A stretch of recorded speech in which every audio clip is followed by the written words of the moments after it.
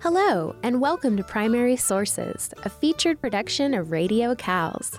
Here on Primary Sources, we focus on people who are making a difference in Little Rock and Arkansas.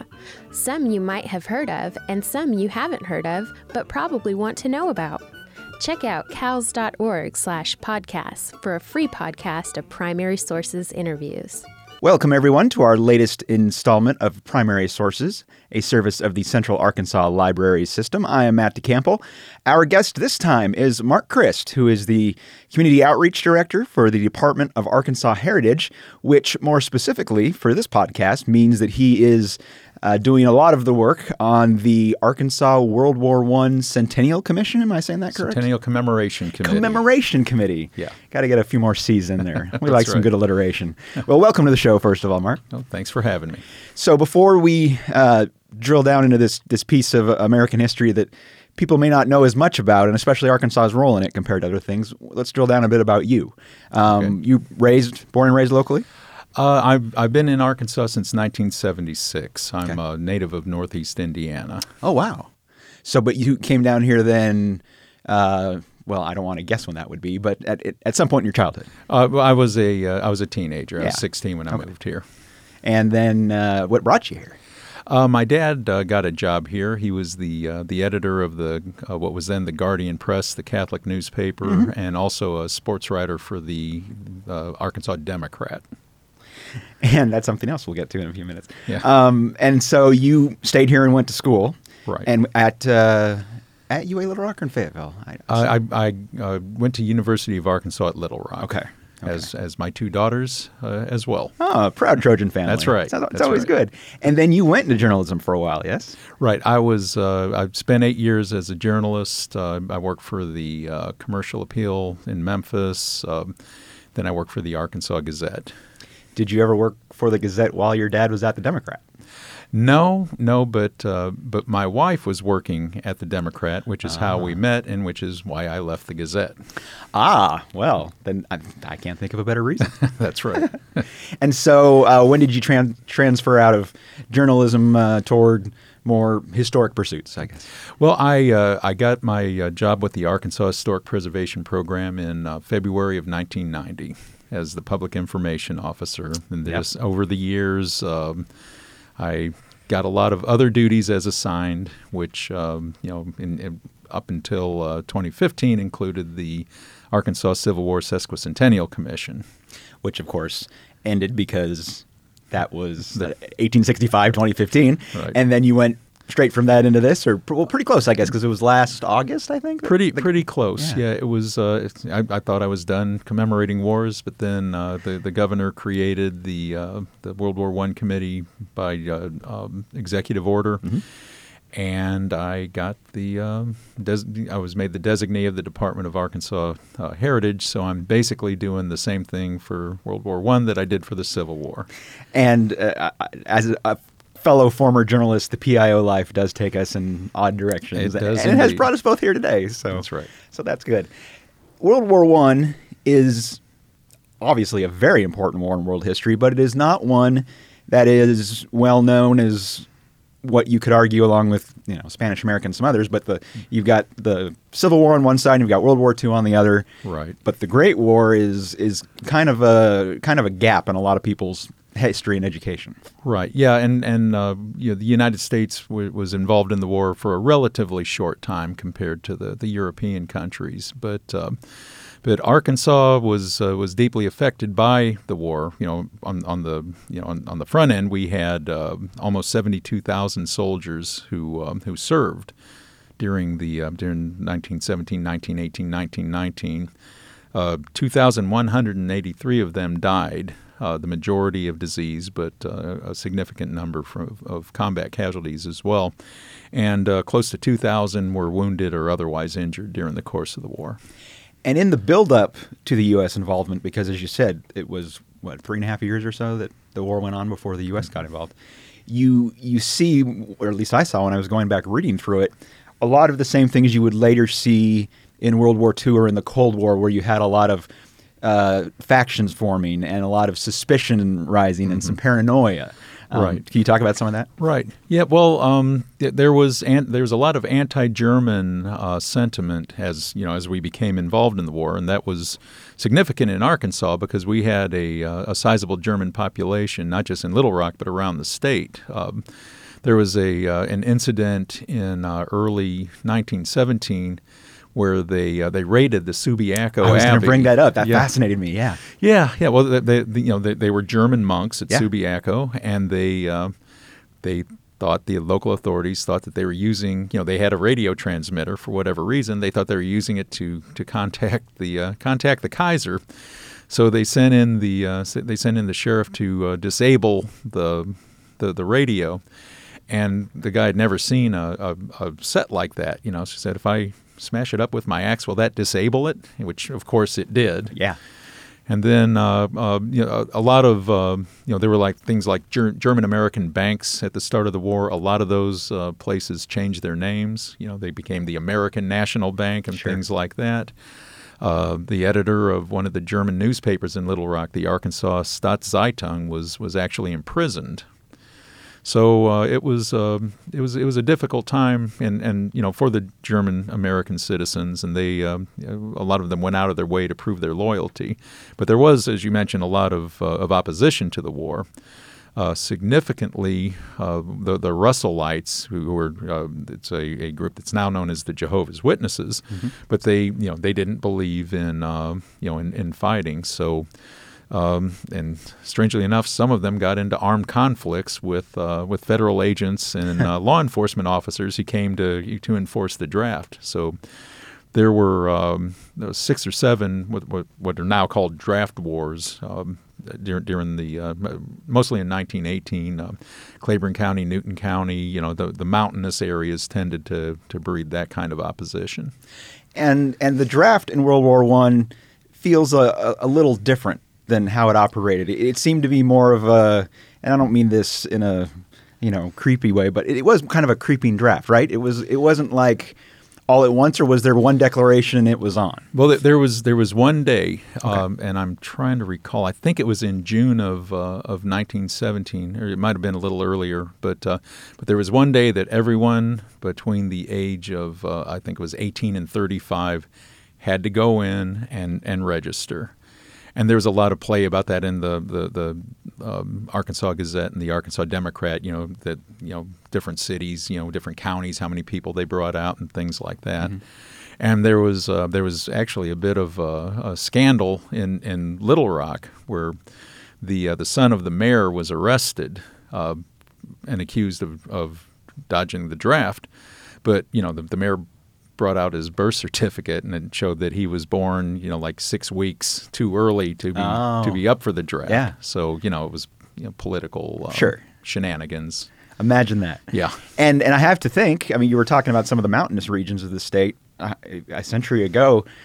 Getting word about the draft out probably still didn't reach everyone by the registration date. Right. Yeah. A lot of folks way back in the woods, but then a lot of those same people.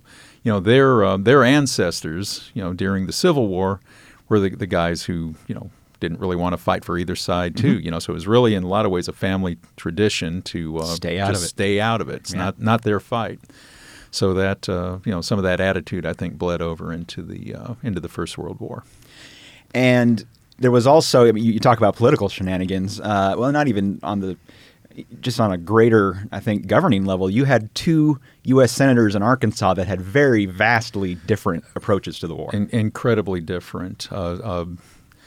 Senator Robinson, Joe T. Robinson, was a hawk, and Senator Robert Kirby was not as supportive of the war.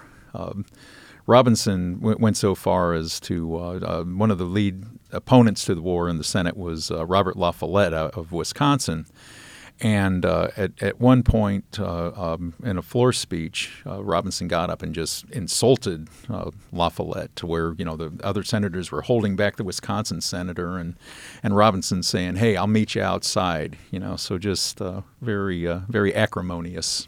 And there was another senator, wasn't there, who he challenged that they should both resign, and the voters would Does that not ring any bell? I'm not familiar with that. Yeah, I thought I saw a story about a senator from Missouri who was very much on the other side. They both said they had the best interests of the country, and so Robinson says, well, let's both step down and see what the voters say. I could certainly see Joe T. Robinson doing that.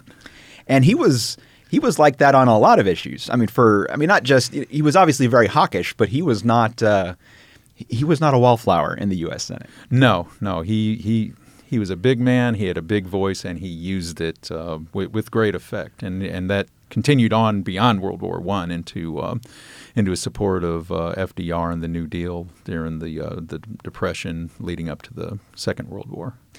And that's another thing too, not the Depression per se, but you had a lot of other things going on during World War I. You had the big flu pandemic. Right. You had something. Was there a panic in financial panic around?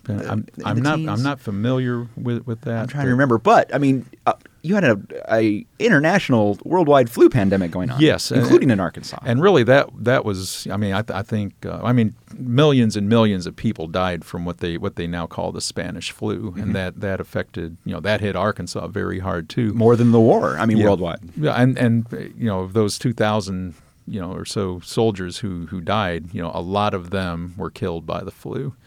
And it was such a virulent disease, that these healthy young men would wake up in the morning, and then get the sniffles, and by the time the sun went down, they were dead.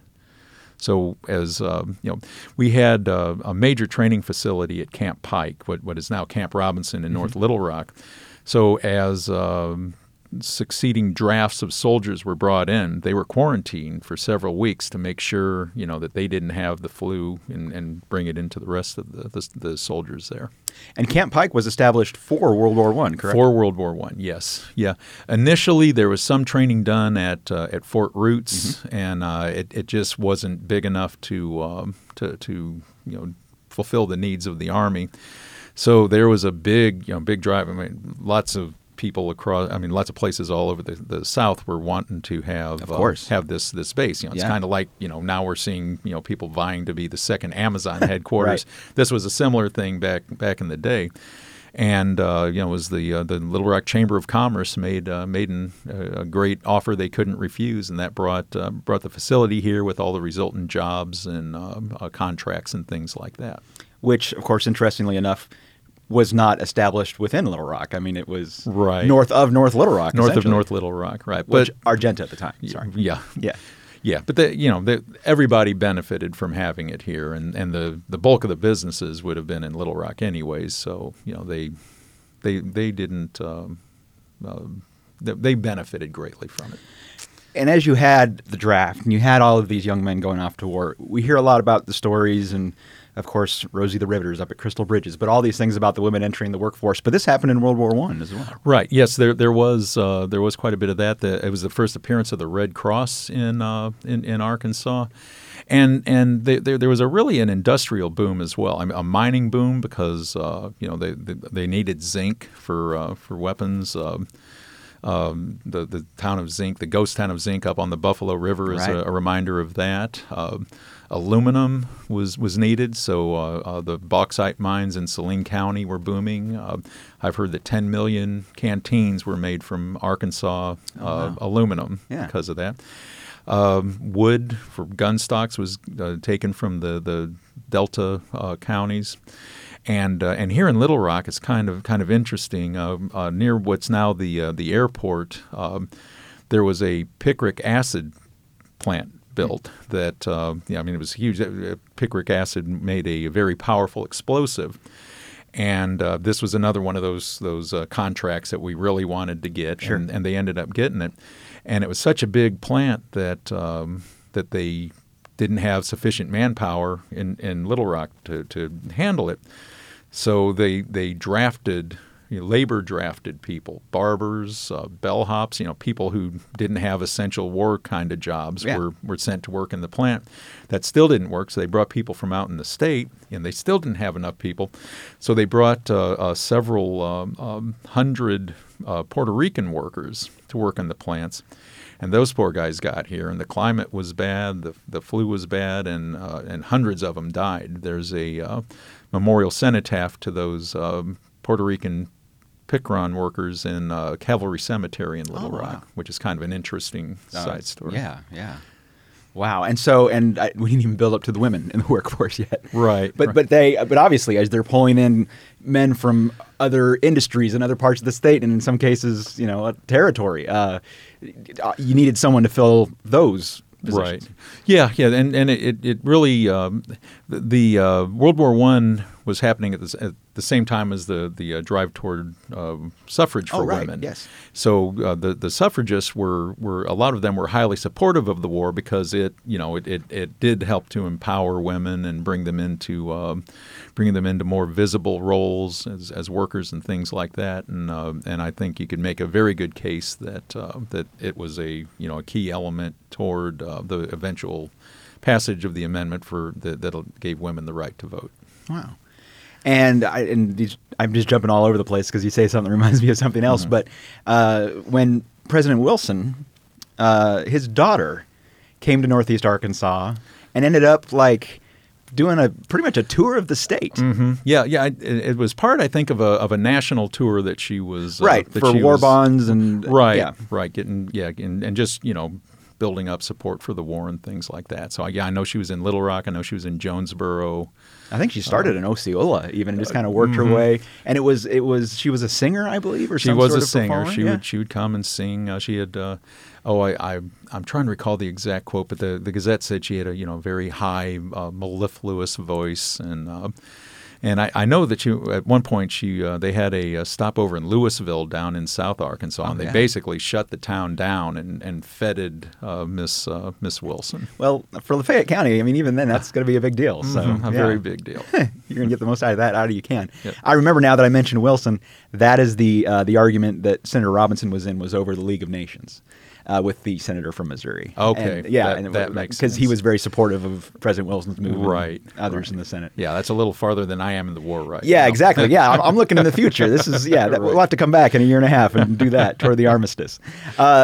So when the American involvement happened, and you talk about all of these troops leaving Arkansas, was it a big bulk at once, or was it spread out over months and weeks? And well, the National Guard was federalized, so that was one of the first things. Those troops went over, pretty much as a unit. But then it was just that there was constant training, I think, throughout the war of soldiers at Camp Pike, and as a draft would get its training, they would be sent over and fed into other units. A lot of them went in as replacements for casualties.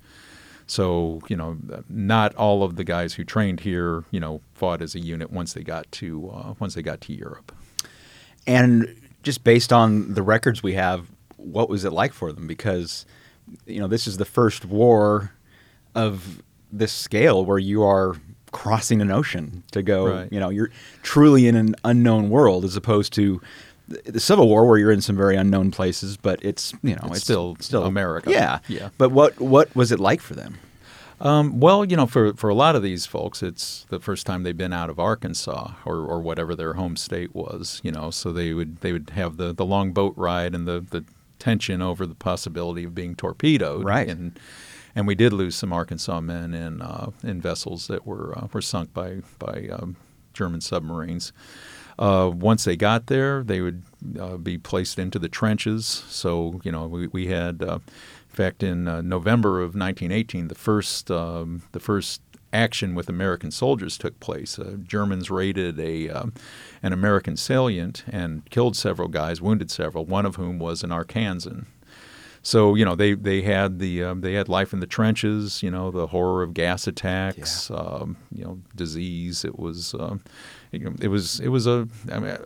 wars are horrible. This one had its own special horrors. I think it was just the exponential ramping from what we had known before to this. Right. Technological, leap for the worse in a lot of ways. Yes, yeah. And as with the Civil War, a lot of the tactics did not advance with the technology. Mm-hmm. So there were, I'm sure, unnecessary casualties during World War I.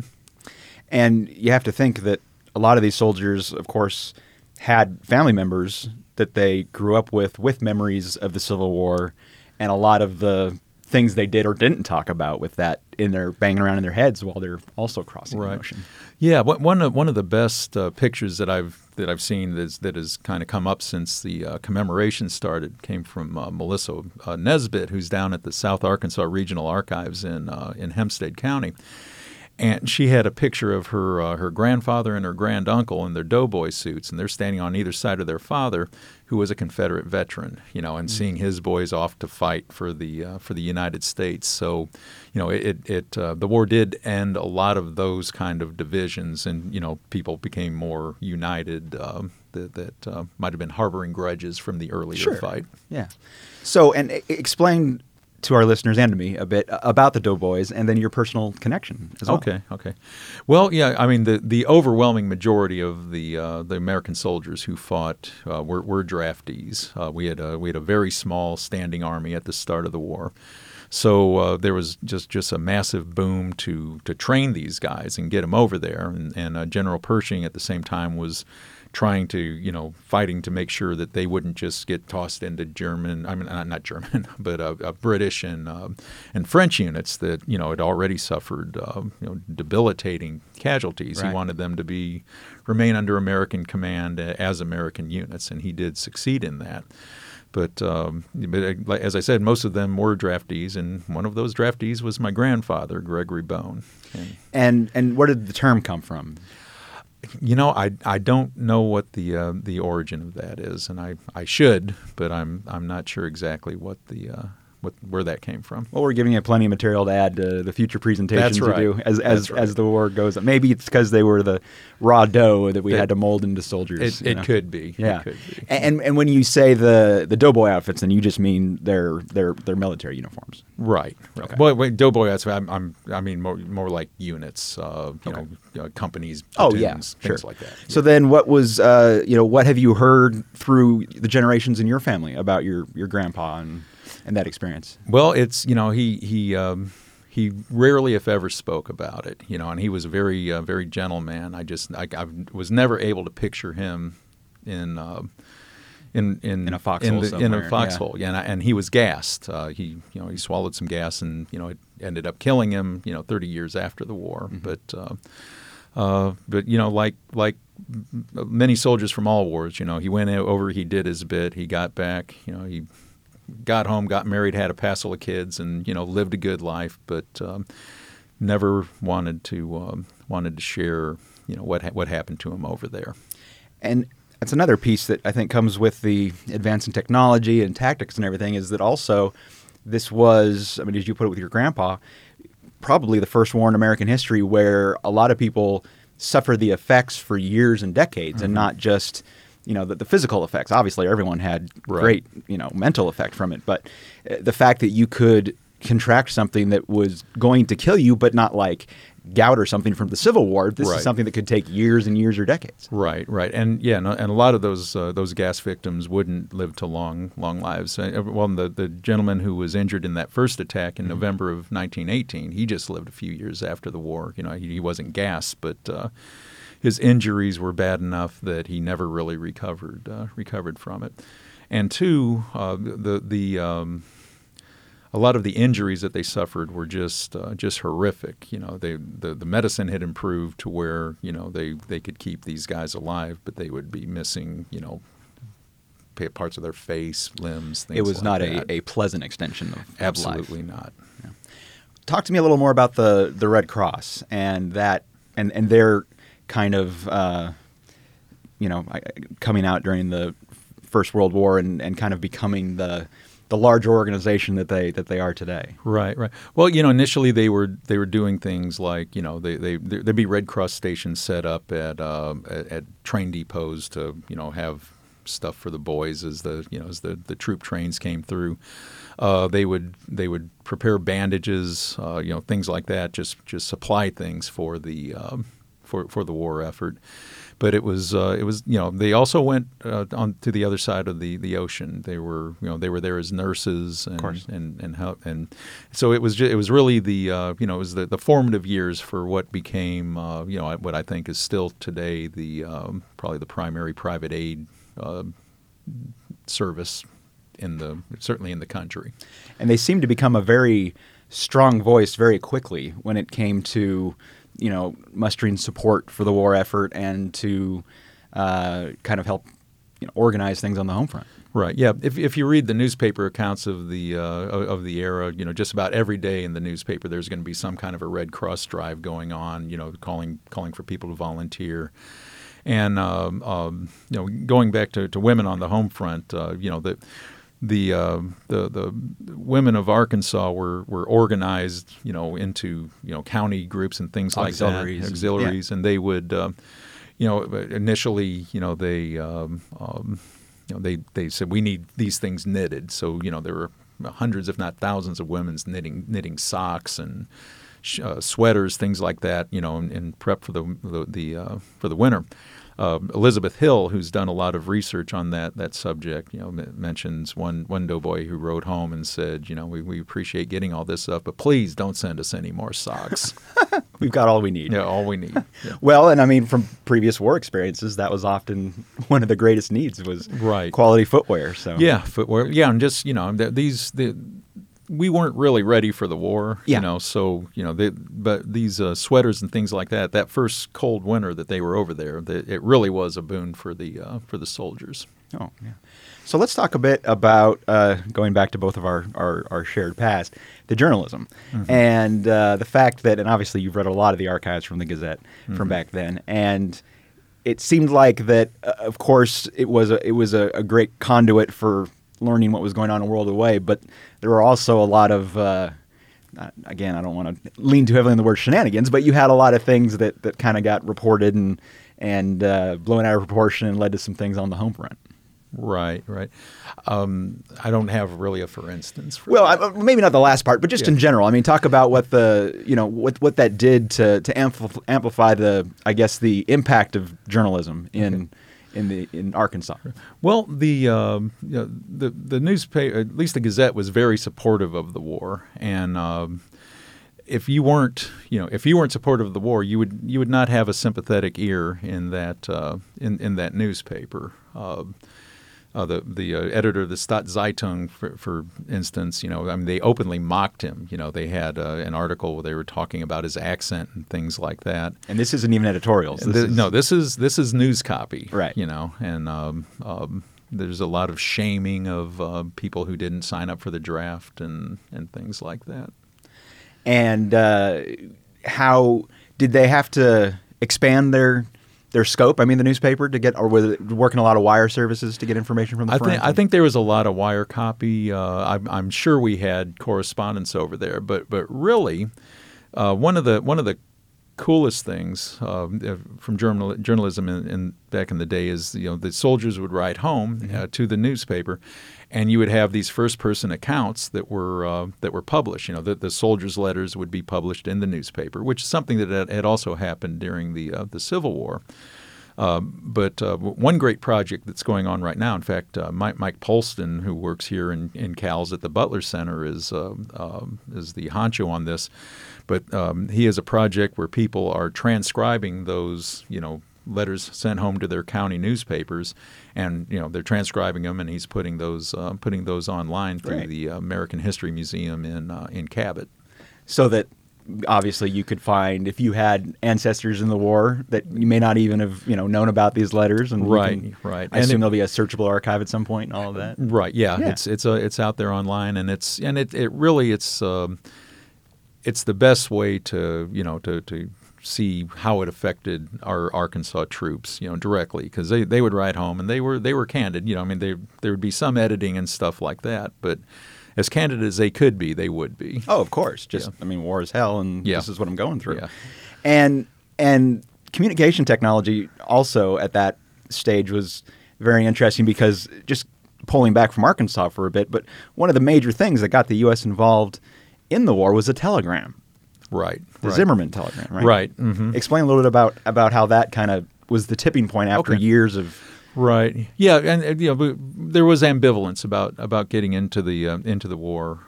In fact, Wilson ran. His last campaign was he kept us out of war was the thing. Then, of course, once he got elected, he got us into war. Right. But really, the thing that enraged the American people was the German ambassador had sent a telegram to Mexico, basically offering a deal. If Mexico would ally with Germany and attack the United States, then when the war was over, they would get the back all of the property that the United States had taken from Mexico at the end of the Mexican-American War in the late 1840s. And that stuff happening in our backyard was not something that the American people were ready to put up with, and that led both Congress and popular support to swing from ambivalence to let's go get those guys. That's what brought it home. Yes, because it was very much a far away. Even if, as today, we think about things being far away happening, but then it was literally a world away. Right. And just a few months before the Zimmerman telegram took place, we had Arkansas troops, the National Guard troops, were on the Mexican border. Pancho Villa had been doing had raided a town in New Mexico. So we sent, the Army went after him, and which really served as a good training program for the troops, even though they didn't see much action. But Mexico was already kind of a sore spot with the American people because of that activity down there. Yeah, it's not only is it in their backyard, it's fresh in their minds because they had friends or relatives that had just been dealing with that. Right. Yeah, and Americans died during that altercation. Yeah. What all we talked about the database being formed, but of course there's a much wider spread of things you have planned over the next few years. And right. If you want to go into those as much, as little as you like. Okay, I'll run through some of the things that we're doing as a committee. What I think our signature program is going to be, we have World War I Memorial Tree Program. Which was suggested by Mike Polston. He's a real World War I guy. Yeah. But there had been a program after the war to plant memorial trees around the country, and in fact in Arkansas the only known ones that still stand are at Henderson State University. Oh. They planted a grove of holly trees. 6 trees, one for each of the students and teachers who died in the war, and 5 of those are still alive today. They're going to plant another one to finish out the grove at Henderson. But he had suggested that might be something that we could do. So we approached the Arkansas Forestry Commission. Yeah. State Forester Joe Fox. Great guy, love Joe. He is a great guy, but his well, if you know Joe, he's a storyteller. Yes, so he is. When I first approached him, he said, "Well, okay, we'll do this, but first I got to tell you about my grandpa." So his grandfather, Spencer Fox, out of Pine Bluff, went to officer candidate school. Mm-hmm. So he went to trained, and then he was assigned to a Wisconsin unit. And when he came home from the war, he fought, wounded 3 times. Came back with a Purple Heart with oak leaf clusters, and he came back and he said, "Well, I've buried the bloody shirt." And I said, "Well, what do you mean, Grandpa?" Well, his grandfather had been a Confederate soldier who was killed at the Battle of Yellow Tavern in Virginia. Mm. The Wisconsin unit that he served with was the lineal descendant of the Wisconsin cavalry unit that killed his grandpa. So, boing, what a story! All right. So he was, he was very ready to join with us in this program, and our chairman Sean Fisher, our committee chairman, had suggested that we contact the Meuse Argonne American Cemetery in France and see if they could send us some soil so we could put a little bit of French soil in with each of these trees and and we did. It took several months. There's always red tape, but Right. we got the soil here the day before we planted the first tree at the old State House Museum. So it worked out well. So our goal is to have one in each of the 75 counties. It's a first come first served basis, and at this point. As of today, we have 32 counties already accounted for, and we're having to tell some people, sorry, somebody else already got it. Right. But I'm confident that we'll get all that together. We also have a traveling exhibit that was developed by the Arkansas State Archives that talks about the war in general and the war in Arkansas in particular, and that's free. To go around the state. It's booked through 17 into mid 2018. But if you're interested in it, just visit www1arkansas.com, and that'll get you there. Our webpage also has a lot of information. We have a sites and memorial page that can tell you where to go, what museums have exhibits about World War I, what facilities, surviving buildings have connections to the war, as well as all of the, we have, I think, 6 doughboy statues around the state, but we also, just about every county has some sort of a war memorial that Sure. includes World War I casualties. We have an events page. We're sanctioning events every month for exhibits. There's things coming up. I know there's a couple of guys who they're actors who do Teddy Roosevelt and Woodrow Wilson. Yeah. And they debate Yeah. going into the war. So there's that sort of thing. And we have a research and education page that includes a timeline of Arkansas in the war, a bibliography of every book and article that's been written, pertaining to Arkansas in the war. We have lesson plans that elementary and secondary schools can use to teach about World War I, and we have a speakers bureau where if your historical society or club wants to have somebody come and talk about World War I, we have experts in different aspects of that who will do it. We're also recording podcasts in cooperation with the University of Arkansas at Little Rock School of Mass Communication, where we have experts on different aspects of the war come in and give 3 to 5 minute mini lectures about that. So those are you can learn a lot about what happened in the war there. But one of my favorite things on the website is the memories page, where we invite Arkansans to send in photos, letters, things like that from their doughboy or World War I era ancestors, Sure. and share those with the rest of the state, which is where we got that great picture of the 2 guys with their Confederate father. Right, and then of course those can be added into the transcription archive that's being built, Right. and enrich that even more. Right. When you talk about the memorials and the markers and things like that, have some through this process kind of been rediscovered? Because I got to think there were a lot of small Arkansas communities that didn't have necessarily the big memorial on the courthouse lawn or something, but just had little things here and there. Yes, yeah, it's really been interesting. In fact, I came across one just by chance. Another program we have at AHPP is a passport program. So we went to Crossett, the Crossett. It used to be the Crossett Post Office. Now it's an economic development agency, but it's one of our stamping stations. Well, there's this plaque on a boulder out front. So I went over and looked at it, and it was a memorial to the World War I soldiers from Crossett who died during the war. Yeah.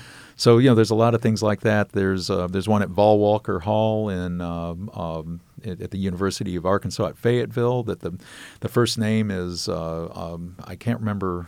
The first name in the list is a woman whose last name was Bird, who was a nurse, a Red Cross nurse who went over there and died of disease. But she was a UA grad.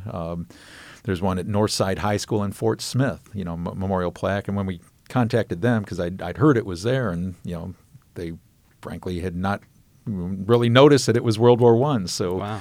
We have things like that are still cropping up.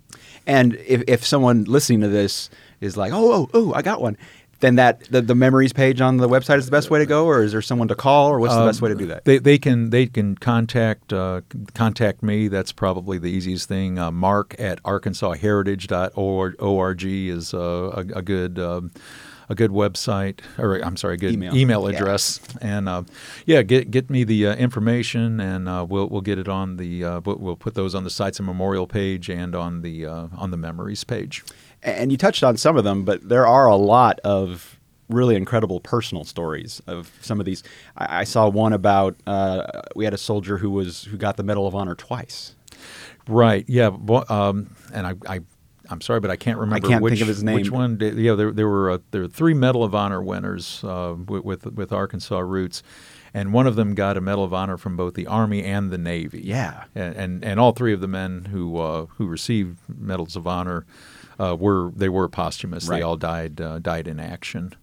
Our most decorated veteran was Herman Davis, who was he was a hunter up in Manila, up in Mississippi County. So he spent his life hunting on Big Lake, and getting food to sell to the hundreds of ducks to go to Chicago hotels and things that for the foie gras.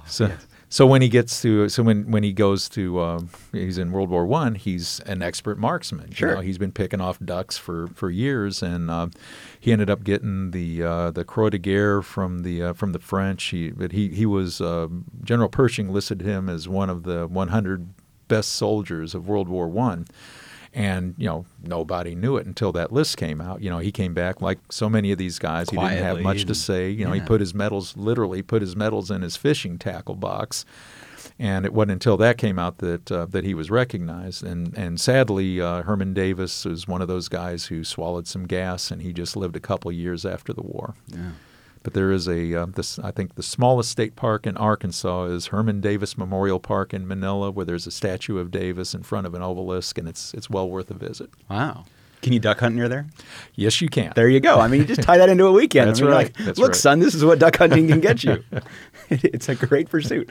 So, again, the website is WW1, which, of course, people immediately think WWW, but this is World War I, not World Wide Web. Right. WW1.Arkansas. And it's WW1Arkansas.com. Okay, so all one word, WW1Arkansas.com. And you can use a numeral or an I, and both will domains. Work. Yes. Great. And if people want more information beyond that, too, because, of course, Heritage works in so many historical areas in the state, including preservation. Right. What are some recent highlights for them to be checking out for that as well? Lest you promote the whole department while you're here. Well, one of the things we have coming up is the second year of the Arkansas Food Awards. I can't remember the exact name of it. Oh, the Food Hall of Fame, yeah. Food Hall of Fame, thank you. Absolutely. Thank you. I had a blank moment there. But yes, that the second year of that, and it's it was very popular in its first year. It was. I was there, yeah. We anticipate a lot of even more nominations this year. And that's a really cool way to, first honor, some of the great restaurants we have around the state. One of the best aspects of my job is I get to travel a lot, and there are some fabulous restaurants in Arkansas. So that's a good way to recognize those. And of course, our museums all have ongoing great exhibits. We have the Historic Arkansas Museum, Mosaic Templars Cultural Center, and Old State House Museum in Little Rock. The Old State House, by the way, survives because it became the World War I memorial the War Memorial Building after the war. Oh. Some folks were wanting to tear it down, and a coalition of women's groups got together and said, "Well, no, we need to preserve this building and do it, save it as an honor to the Doughboys." So that's a direct connection to the war. We also have the Delta Cultural Center in Helena, and they're doing a lot of World War I programming during the centennial commemoration. Great. And the general website for the department or for preservation, whichever one is easier. ArkansasPreservation.com is the one for my agency, and I believe it's ArkansasHeritage.com is the website. And if you go to the department website, that'll get you to all of the other 8 divisions within the department. Great. Well, thank you for being here, Mark. Mark Christ with the World War I Centennial Commemoration Committee. Thank you. That's it. All right. I survived that test. Thanks for being here. Of course, you can always find more of our podcasts at cals.org, along with a lot of other information, including some of what we've talked about, working on with the Butler Center work with archiving these stories of the soldiers back through World War I. And always just walk into your local library and you will find a lot of great information on this. And if you're lucky, you'll end up down some rabbit holes and learn about some things you never even thought you'd want to know about. And thank you for tuning into this episode. We will see you the next time around, and have yourself a great day. You've been listening to Primary Sources on Radio CALS, a production of the Central Arkansas Library System, its Arkansas History Department, the Butler Center for Arkansas Studies, and the CALS Communications and Public Relations Department. For more information, please visit cals.org and butlercenter.org. Our producer is Glenn Whaley. Production manager is Shelley Stormo. Voices by Jasmine Job and John Miller. Engineering and editing by Anna Lancaster and Shelley Stormo. Our executive producers are Leanne Blackwell-Hoskin and David Strickland.